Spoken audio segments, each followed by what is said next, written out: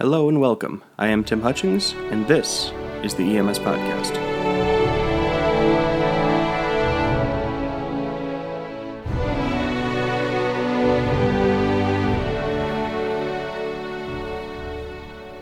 Welcome to the first official episode of the EMS Podcast. I'm very excited to get this show started, so let's dive right in. As covered in the teaser, I've been in the emergency services for nearly 20 years now, and I've been serving half of those as an EMT. EMS is my chosen profession, and I love what I do, and I want to share that love with all of you. It's by no means perfect, though, and it has plenty of room to grow, which is something I hope these conversations will offer some positive impact towards. On this week's episode, I want to spend some time talking about mental health, and specifically my experience with some strange feelings and how I got help. I'm not shy or embarrassed by what happened, and I want to tell my whole story. There aren't any gory details, so I don't think there's any need for a trigger warning here, but just in case, we will be talking about suicide and depression. Before getting into my story, I want to share a list of resources. If anyone you know is experiencing any issues at all, seek help. Remember, it's okay to not be okay. These numbers are available to anyone in the U.S. The National Suicide Prevention Lifeline can be found at 800-273-8255. The Trans Lifeline, 877-565-8860. The National Domestic Violence Hotline, 800-799-7233. The Crisis Text Line, you can text HELLO to 741-741.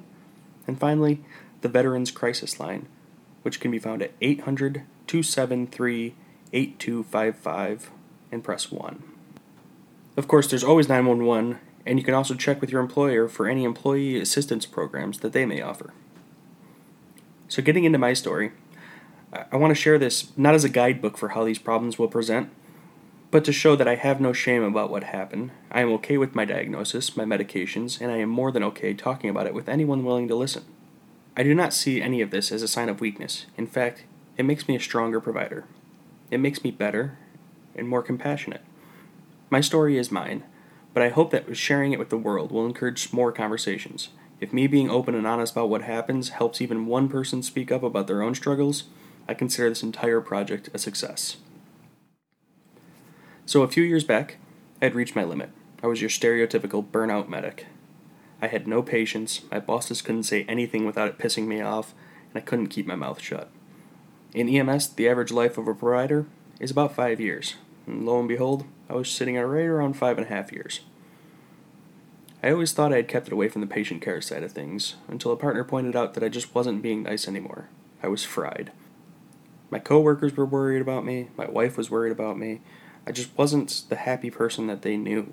I was angry at everything, all the time. So I decided to step back. I went ultra part-time at all my EMS jobs, and got a job working in corporate security. I didn't want to give up my card, because deep down I still loved what I did, but I knew I needed to get away before someone got hurt. I didn't realize that someone could be me. During this period, I began developing anxiety. I was sick all the time, and I didn't realize it till much later. I was severely depressed. At first, I figured it was just because I had changed careers and was still dealing with the burnout of EMS. Then, one night, I caught a news segment about treating soldiers with PTSD by using MDMA and other psychedelics. I always had an interest in mental health and its various treatments, especially on the EMS side of things, because we're just so goddamn bad at it. But what really caught my attention was the gentleman they interviewed was describing my experience. Almost exactly what I was feeling. He was hyper-aware of everything around him. There was constant dread, waves of panic attacks, non-stop emotional distress, to even the smallest things. I couldn't drive down the street without recalling every job I had taken on that road. I was reliving calls constantly. It wasn't even the major jobs, the ones that you would think would upset most people. It was the small ones, the 3 a.m. lift assist, the widower with the flu, the MHA at the high school. They all stuck with me. I was shutting down. I was staying in more, and if we went out, I couldn't switch out of what I call EMS readiness mode. Everything became a how would I react if type event. I couldn't sleep, and the sleep I was getting was barely worth it. But perhaps the worst thing about all this is I was hiding it from everyone I cared about, which was exhausting in its own way. I could laugh off a lot of things, hand-waving at any little idiosyncrasy. And I'm sure if I look back on it now, it was pretty obvious what was going on, but I think I did a pretty good job of hiding it from everyone for a while. After seeing this special, and hearing this man speak, and doing some self-reflection of myself, I reached out for help from the pros.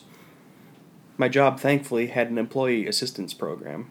It was an anonymous call line that offered up help with all manner of issues.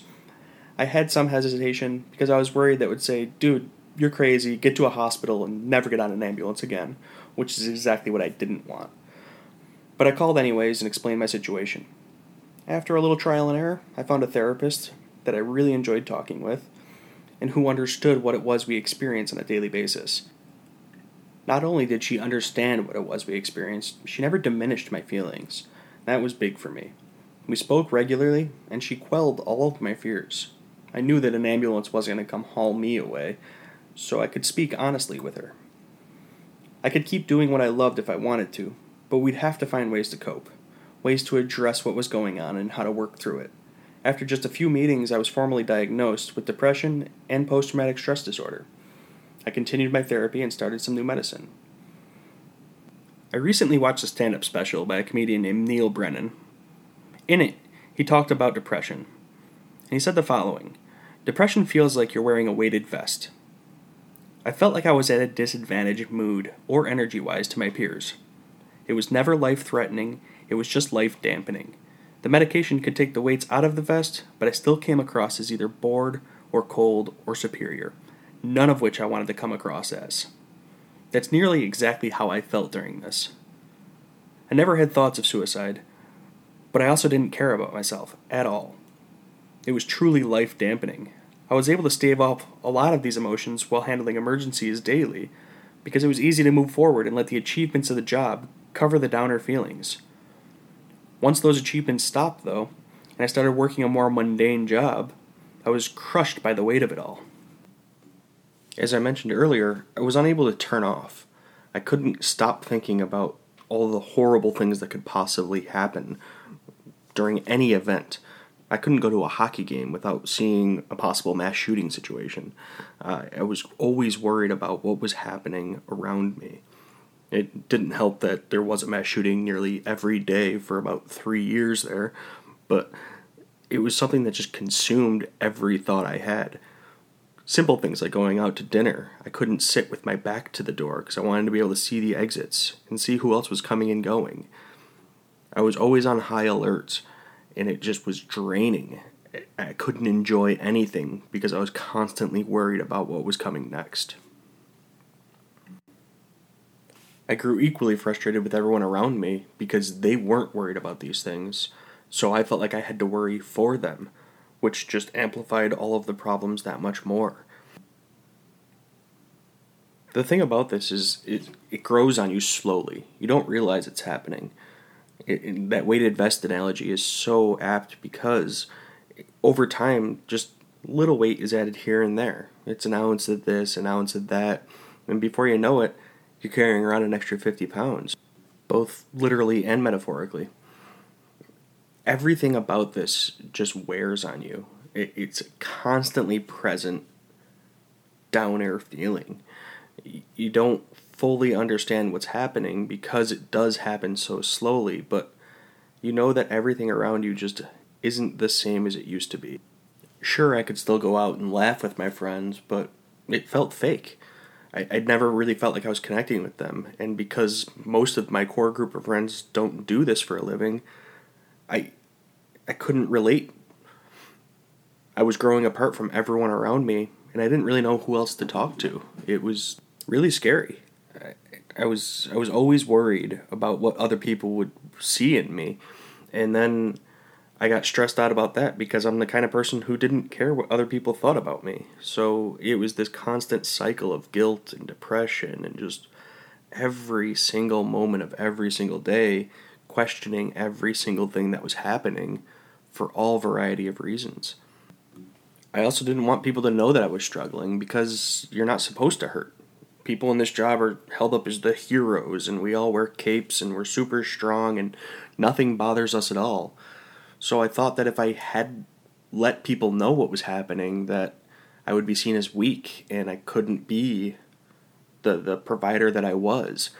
I thought people would think less of me, and that scared the hell out of me too. I also didn't want my friends and family worrying about me.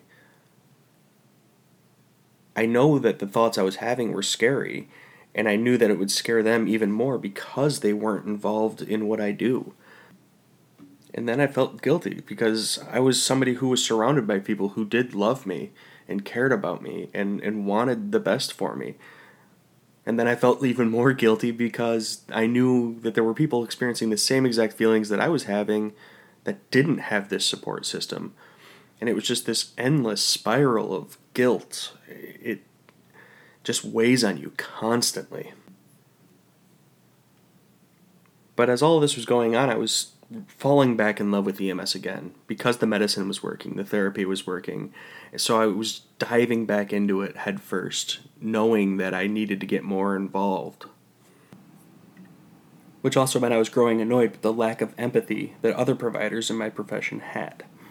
People weren't living up to the high standards I set for myself, and it was frustrating. This was especially true with our psychiatric patients. Providers were always treating patients with disrespect, and the hospitals were just piling them up in the hallways. For me, the medicine and the therapy was working. I felt like a new person. Things were fun again. I knew that I wanted to get back into EMS full-time so I could be the change I wanted to see. I knew that meant I had to increase my education, though, so that I could move up the chain of command and get more involved in higher levels of EMS. So I signed up for the next available paramedic course and dedicated the next year of my life to it. In fact, just this afternoon I took the state practical exam. More on that another day, though. While all of this was going on, I was constantly preaching positive patient interactions. I was talking with anyone who would listen about my experience. I began practicing what I preached. I took what I learned from my own personal therapy sessions and used it in the field. I offered more compassion to my patients. I talked with them. I listened to what they had to say. I didn't judge anymore. I knew what they were going through, and I tried to care about that. And then I tried to advocate for them. I think that was the most important thing I could take away from all this. It was finding somebody to listen to me was the most important part of my care and my recovery. So hopefully I could be that person for somebody else. Nowadays, I've worked my way into a captain's position at my current agency, and I'm their public information officer, which is something I will use to speak loudly about provider mental health. I am grateful for my experience. I consider myself very lucky, though. I caught the problem early, and I faced it head on. I was able to face it head on because I had resources available to me, though. I have a very supportive family, a solid group of friends, and great coworkers, plus a job with decent benefits. I know this puts me in a position of privilege. I'm grateful I didn't fall into many of the standard trappings of this disease. I fortunately didn't get involved in boozing hard or experimenting with drugs. Thankfully, I never had suicidal thoughts. Our business is plagued with bad habits, terrible coping mechanisms, and way too much machismo. This idea that we have to be stronger than everyone else, or that we're not allowed to feel pain, is just ridiculous. I encourage anyone listening to take an inventory on how you speak around your colleagues. And more important, to hear what your colleagues are saying. They may be crying out for help in the form of a joke, and if you're not listening, you just might miss it. Therapy and medicine was a major path to my success. And it's something I continue to this day. I know this is something I'll deal with for the rest of my life, and if I want to keep being a great provider, it's going to cost some mental health energy. But I think it's important that we take care of ourselves, because if we're not taking care of ourselves, how can we do well by our patients? To lighten things up a little and not just dwell on EMS, at the end of every episode, I'd like to get into what I'm just interested in. Talking about the world of music, movies, games, what have you. These are the things I do to keep my head right, and maybe they'll help you. Or they'll just turn you on to something new and exciting.